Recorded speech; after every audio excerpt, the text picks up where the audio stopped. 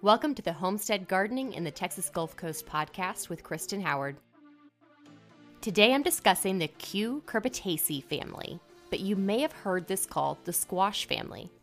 After today's crash course lesson, you'll be growing food in the squash family like a pro, and I'll tell you which varieties I'm growing this year so you can work smarter, not harder in your garden and save a ton of money by avoiding expensive pest control products and increasing your food yield.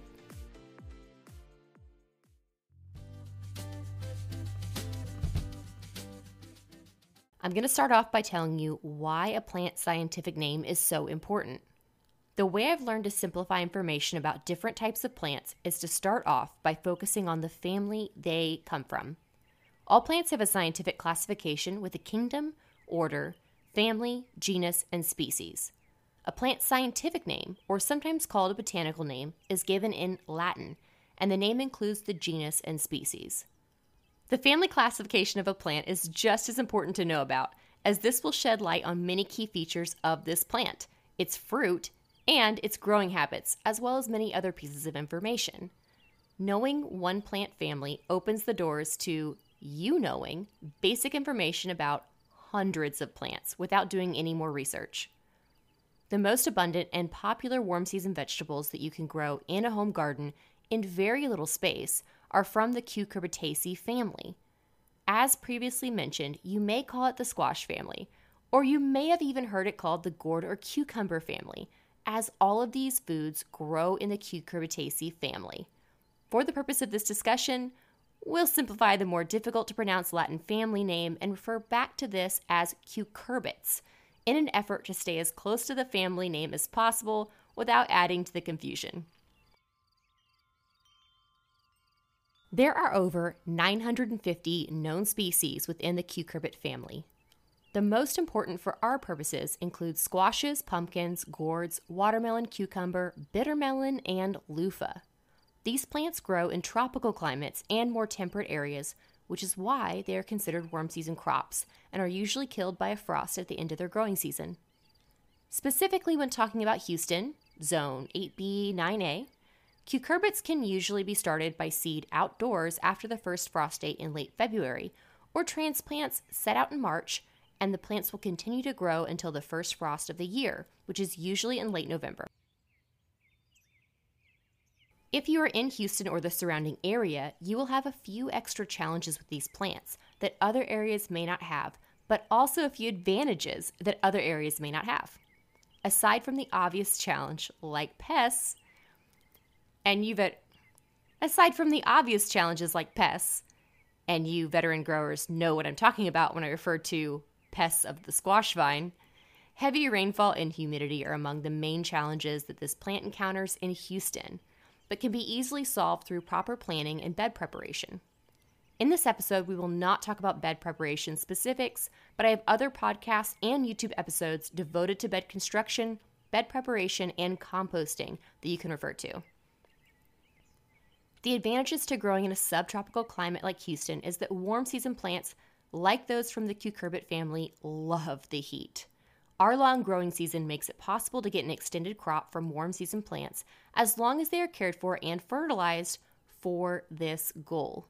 You could even start cucurbits later in the season or succession plant these crops. Succession planting means you start a new plant outdoors once a week to avoid harvesting all of your crop at the same time.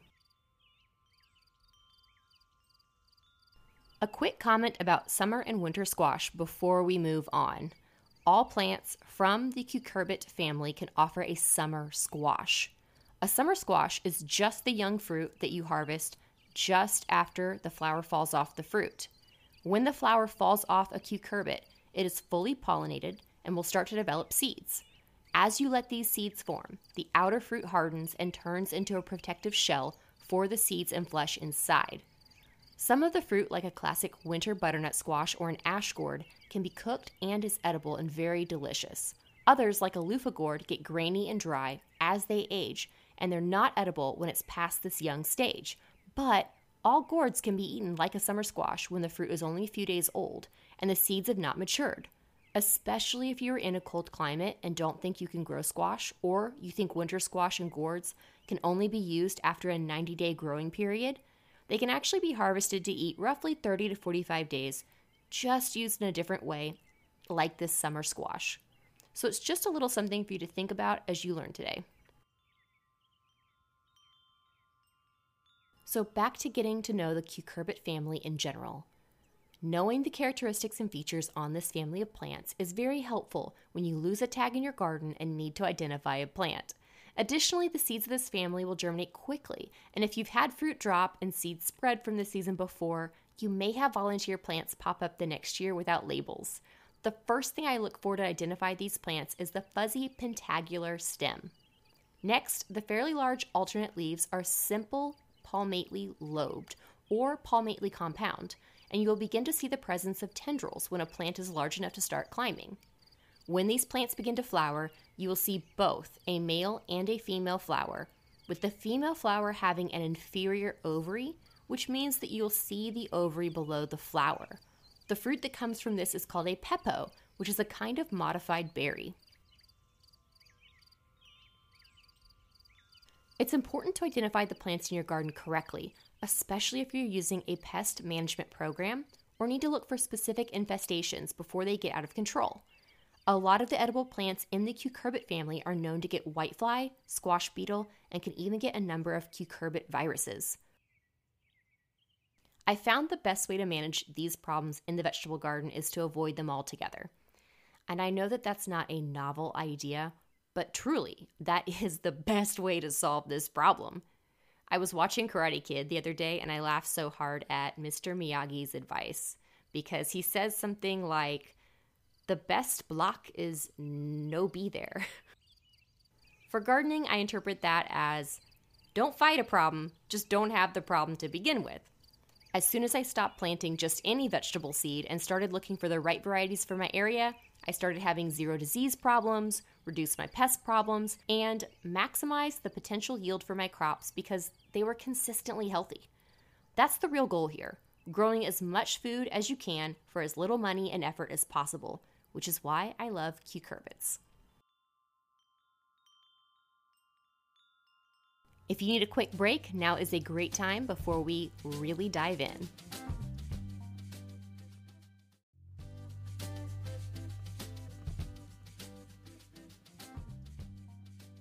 So how do you choose the right varieties from the cucurbit family? Well, first you will probably go to the store and pick seeds, right? Most people assume that if a plant or a seed selection is being sold in your local area, that it is going to be right for your area. Otherwise, why would your big box home improvement store have a 100% guarantee or your money-back policy on your vegetable plants if it wasn't going to live in your climate? The answer is underhanded. The big box store doesn't foot the bill for that return policy. Their vendor does, and they really just don't care. Because honestly, most people will not return a $5 plant that dies, and the big box store will get to keep the money from most of those bad sales. The return policy doesn't apply to seeds that I'm aware of, but the same problem occurs with the variety of seeds that are available as well. Sometimes you can find a better variety of seeds for your area at a specialty family-owned garden store or feed store, but again, this isn't necessarily true unless the owner is an ambitious gardener themselves and does the research as well as trials the plants at their home like I do. Most seed varieties found in stores are better suited for the northeast of the United States, and many of the cucurbit options are English varieties, which means they actually aren't all that well adapted to a subtropical climate like Houston. They are just not well suited for the challenges the Gulf Coast has to offer. So back to my original question. How do you choose the right varieties from the cucurbit family if you can't simply waltz over to the store and get something that will work? I mentioned in a previous YouTube video that I don't have an organic garden in order to avoid chemicals. I have an organic garden because I have selected varieties of plants that are suited for the local area, and through simple care techniques, they survive pests, diseases, and other challenges on their own without me stepping in to prevent or treat a problem that arises. In other episodes, I discussed the importance of seed saving and how seeds grown in their second year are so much tougher and more adapted to the local climate. In my opinion, your first option to find the right varieties is to get in touch with local growers and gardeners or gardening groups in your community that have their own organic gardens and ask to grow the seeds they collected from the previous year. This is not a way to be cheap and avoid buying your own seeds. This is a strategy. If those gardeners successfully grew these varieties from the previous season, it is likely the seeds they collected are more adapted to the local area than seeds you can purchase from other areas of the country. Now, with collected seeds, you have a chance of those seeds being cross-pollinated, but let's not get ahead of ourselves right now and worry about that. If you don't have access to other gardeners in your community that like to swap or share seeds, then it's time to go to the internet with your wish list. I've been purchasing seeds online for years because I can do a lot of research about the varieties I'm interested in, and there are many online distributors that grow their own seeds and stand by them. I don't get paid to promote brands, but I will credit the great growers I receive my seeds from in Instagram posts and blog reviews. Reviews made by local growers on seed varieties has saved me a lot of money by avoiding a plant that didn't work in my area or finding an alternate great suggestion that will work better than my original selection. Here's what I've learned from my own trial and error and reading those reviews. First, there is a limited variety of summer and winter squash that works with few pest problems in the Houston area. Second, summer squashes and winter squashes are basically the same. Don't forget that I mentioned earlier that any winter squash can also be a summer squash along with any of your gourds. The only difference is when you pick them in the growing process. Third, if you're willing to decorate the porch in October with gourds instead of pumpkins, there are some much better choices with weird, interesting colors and surprisingly long storage and superior flavor because you can actually eat these weird gourds after the decorating season has ended. Last, some Asian varieties from this family come from climates similar to the Houston and Gulf Coast area and therefore can work really well. So well, in fact, that you will want to grow them every year, or, as is the case with me, they will self-seed and come back each year on their own, whether they're invited to do so or not.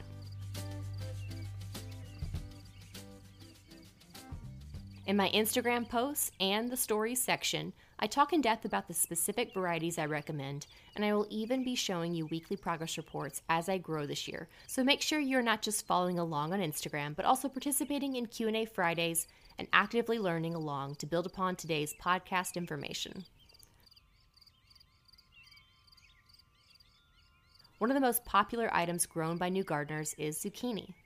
It is considered a summer squash, which means it is picked early before the outer skin toughens and seeds fully develop.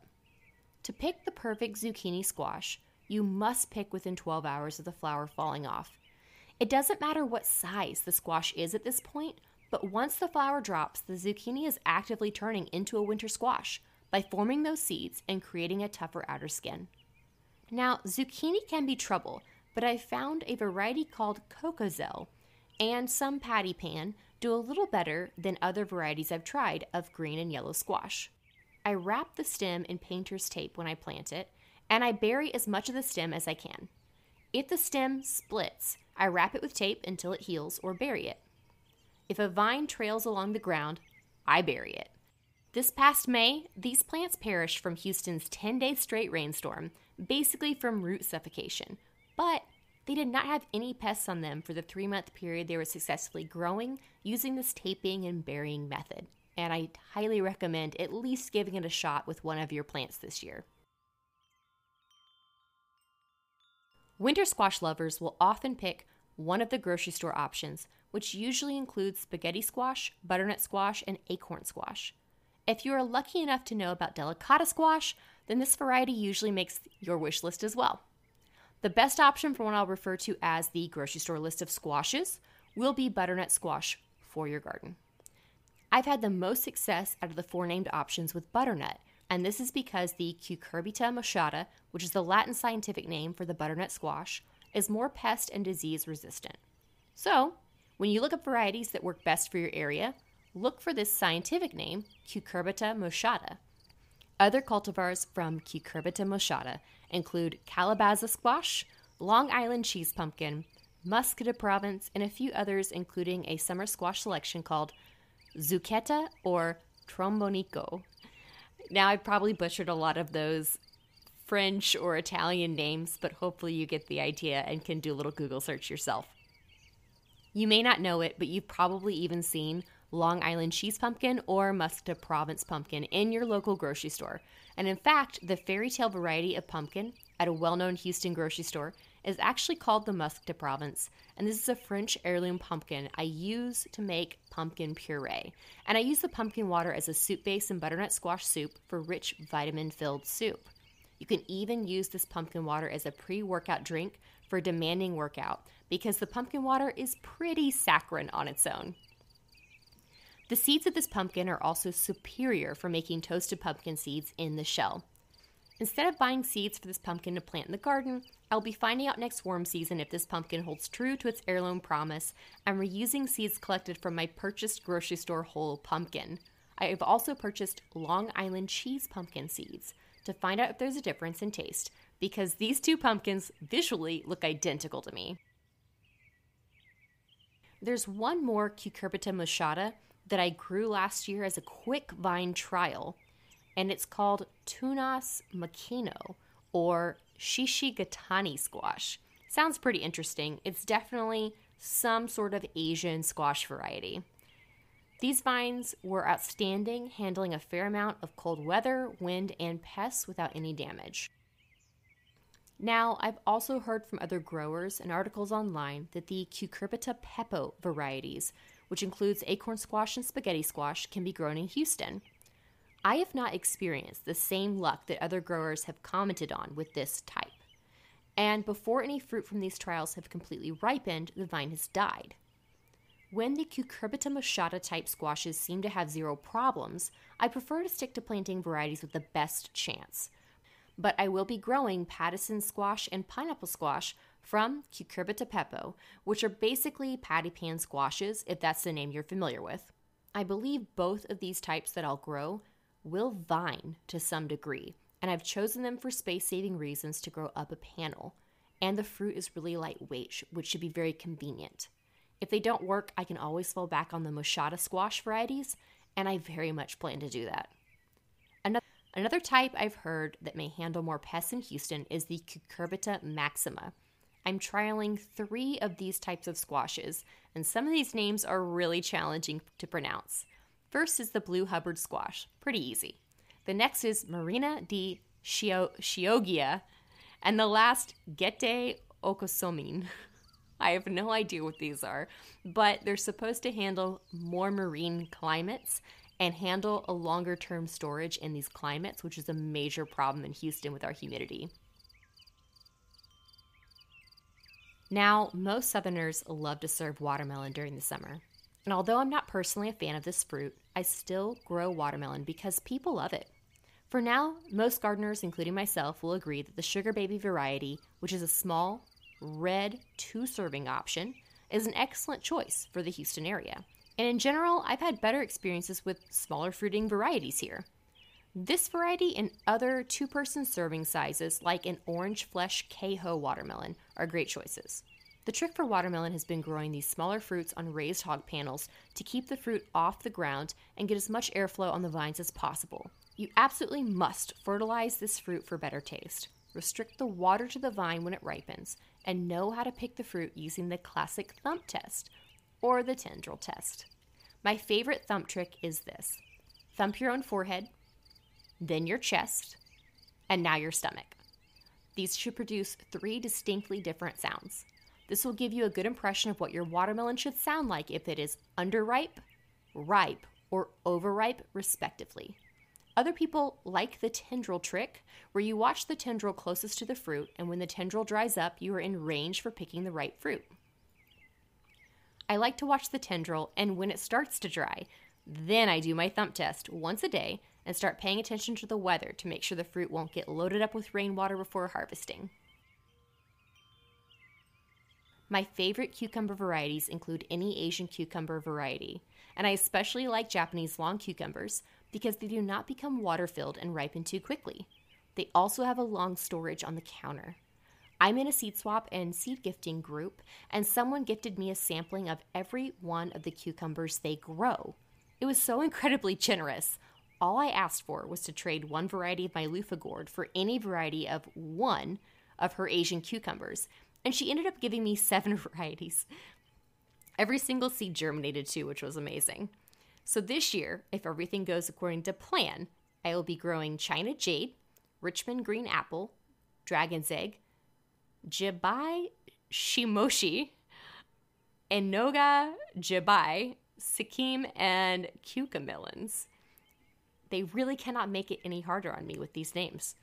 An interesting fact, though, cucumbers are of the Cucumis genus, but cucamelons are part of the genus Melothria, but all are of the cucurbit family.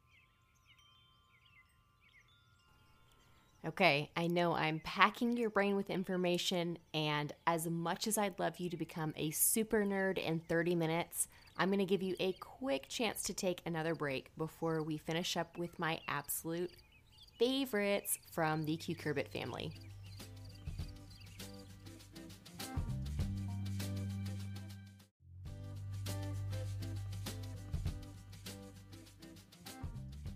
Now let's talk about outliers in this family. The underutilized and underappreciated gourds, along with bittermelon, loofah, and jelly melon. Did you know that these foods are the simplest to grow in the Houston climate, take almost zero care, and produce an abundance of food with very little water or fertilization?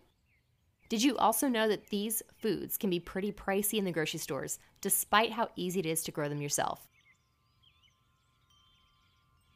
So let's start with jelly melon, also known as African horned melon. And in the grocery stores, you will see it on display as the Kawano jelly melon, priced at $4.99 to even $5.99. This fruit is a late season replacement for cucumber with a similar taste and lots of vitamins, and the thick skin gives it a longer storage on the counter. The biggest difference between this fruit and the cucumber is that the texture is more like a room temperature Jell-O, making it an acquired texture for most people. It also ripens incredibly late, once the outdoor temperatures start to cool down in fall, which is surprising given how tropical this fruit seems. I'm thinking that this fruit just needs a really long growing period, but honestly, until it gets really hot outside, the vine just will not grow. So you're looking at a growing period in Houston from about May to November, even if you try to start a vine much earlier. There are 2 huge downsides to this plant that should be considered before growing. First, if the fruit drops off the vine and rots or is left on the counter to rot, the smell is putrid. This rot seems to happen because of piercing insects that attack the fruit, and probably that's a Houston-specific problem. The other downside is that the entire plant, including the vine and leaves, is covered in tiny hairs that will irritate the skin like fiberglass. This plant requires a lot of trimming to maintain proper airflow, and that is a big challenge when the tiny hairs are so irritating. Next is one of my favorite weird but interesting gourds. And if you frequent a typical commercial grocery store, you may never see a bitter melon sold there. However, this vegetable is used in Asian or Indian culinary dishes because it is said to reduce blood sugar, which can be a helpful addition to Western diets as well. If you try to purchase this in an Asian market, you can find one of the several bitter melon varieties, but I specifically prefer a variety not grown in stores called the Satsuma bitter melon. You will have gorgeous ripe orange fruits against a bright green backdrop just in time for fall photos by adding this to your garden. I'm also growing pure white bitter melon and something called Big Top, which appears to be harvested in the green younger stage. All should add a lot of interest to the garden this year, so I'm pretty excited. Loofah is probably my biggest crowd-pleasing variety. Fruit begins to ripen in early summer and can be eaten when very young, but it's most known to be used as a loofah bath sponge. Most other gourds aren't known for edible characteristics, but many can be eaten at the young stage, as I've mentioned before, and loofah is used in cooked dishes for many Asian cultures. Other gourds are really better as a decorative item, such as the birdhouse gourd, bottle gourd, caveman's club, and spinning top dancing gourd. However, there are 2 types of giant gourds grown in my garden that have been showing excellent potential for a replacement as zucchini, especially for summer and late season food options with a longer storage. Zucca gourd and wax or ash gourd have mild flavor that allows both to work in many culinary dishes or as substitutes. Further, wax gourd has incredible umami taste, and I've used it as a replacement for potato, zucchini, and even apples in various dishes. If you're looking for a guarantee in the garden, the gourds will be the best option for you. Here's the reason why I'm so excited about gourds. Because I mentioned a gourd can be eaten at the young stage, or for some, used after it's further ripened, you can think of this just like a summer or winter squash, which means a range of harvesting during the growing process. Not only is it the only plant easily producing food in the middle of the hottest summer or even in a drought, but you can restart this plant with little effort when the rest of your garden is struggling in the heat and get a jump start on the late summer or early fall last chance warm season garden. So just as a recap, because they're so hardy, you can manipulate your planting time with gourds and plant a succession of crops even into the very hot summer and still get some soft, young stage produce that is completely edible at the end of November when your older vines are focusing on and putting all of the energy into producing the larger fully ripened gourds or winter squash for longer storage food.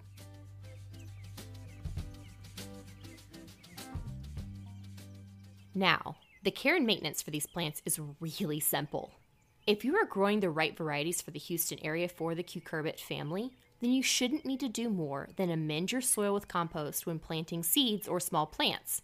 And then you can always go a step further by lightly fertilizing with Super Thrive and liquid humates every 2 weeks or so until the plant is well established and strong. Before fertilizing with liquid fertilizer, water deeply and then apply so the liquid mixture does not immediately run off. Usually this is all I do for these plants, with the exception of watermelon, which needs more support and consideration with fertilizing. The gourds have taken little to no effort to establish and bear fruit, but they do require the vines to be trimmed because they'll take over the garden if they're given the chance and really need to be trellised with good airflow to reduce potential problems. These plants with good airflow tend to have little to no pest or disease issues though. With summer and winter squashes, I like to trellis these as well and follow the same simple protocol for fertilizing, but I will usually bury the stems deeper with these plants and even pile soil on top of the stem, leading to a fruit that is establishing particularly nicely. The stem touching soil will grow roots and is a great way to receive extra nutrients and support from the vine. Additionally, if for any reason the main vine is damaged during the growing process, this second set of roots will take over as the primary plant. This technique is actually used to grow prize-winning giant pumpkins and is very effective. You can then fertilize additionally throughout the growing season if needed at these new root sites located at the fruit instead of hunting for the original planting location. For larger gourds or squashes that will outgrow a trellis with heavy fruit, you can run these vines along the ground, but a good idea is to use filter fabric or cardboard to avoid grass competing with the vines. Again, good airflow is necessary for these vines even when they're on the ground, and in a humid climate like Houston, vines need to sun dry every morning. And did you know that squashes are not supposed to be stored in the fridge? For a long time, I actually didn't, and I learned the hard way last season when I had a bumper crop of zucchini. Succession planting is a great technique to use for summer squash that will have large harvests day after day or might have pest problems, but it's not a necessary technique for winter squash because the tough outer skin allows for longer storage indoors after harvesting. Now before we finish, let's circle back to flowering and pollinating. As I've already mentioned, male flowers will appear first, which is exciting, but because they can't produce any fruit, most growers get frustrated at this point because they don't know why their plant isn't getting pollinated and setting fruit right away. In fact, this is one of the most commonly asked questions among first-time squash growers. When you start to see the first flowers on your cucurbits, be patient until you see a flower with an inferior ovary. On a plant like a butternut squash, for example, the inferior ovary looks like a tiny butternut squash with a flower on top. You can pretty much start identifying your variety of cucurbit just from this inferior ovary shape. There is no confusion between the male and female flower for this squash.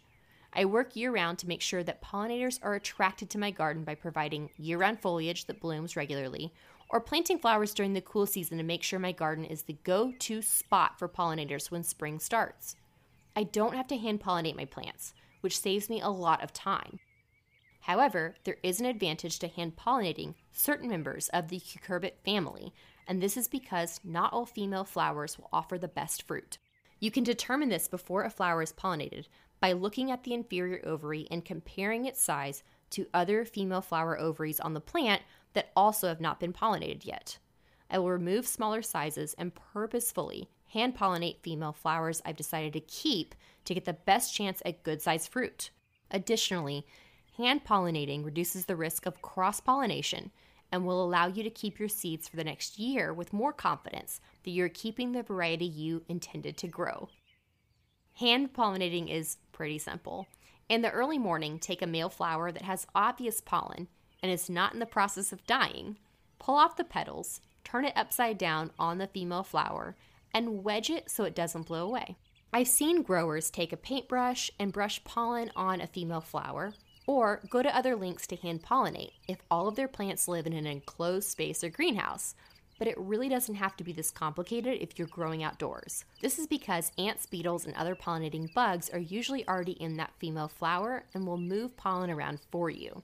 The pollen will also just fall off on its own as the day goes on and may be transported by wind or larger flying insects if you're not hand-pollinating.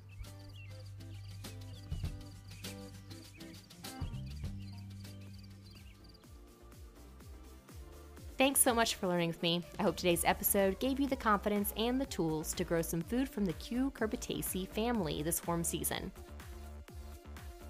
I'd love to hear about the varieties you're planning to grow this year. You can find me on Instagram at Turn Your Head and Scoff or Facebook group Homestead Gardening for the Texas Gulf Coast if you'd like to connect and share your garden stories with me. Also, don't forget Q&A Fridays are your opportunity to ask questions or ask for more information on this episode. For a visual aid to an easy seed starting method I use indoors for all of my warm season crops, check out my quick 4-minute YouTube episode titled The Simplest Indoor Seed Starting.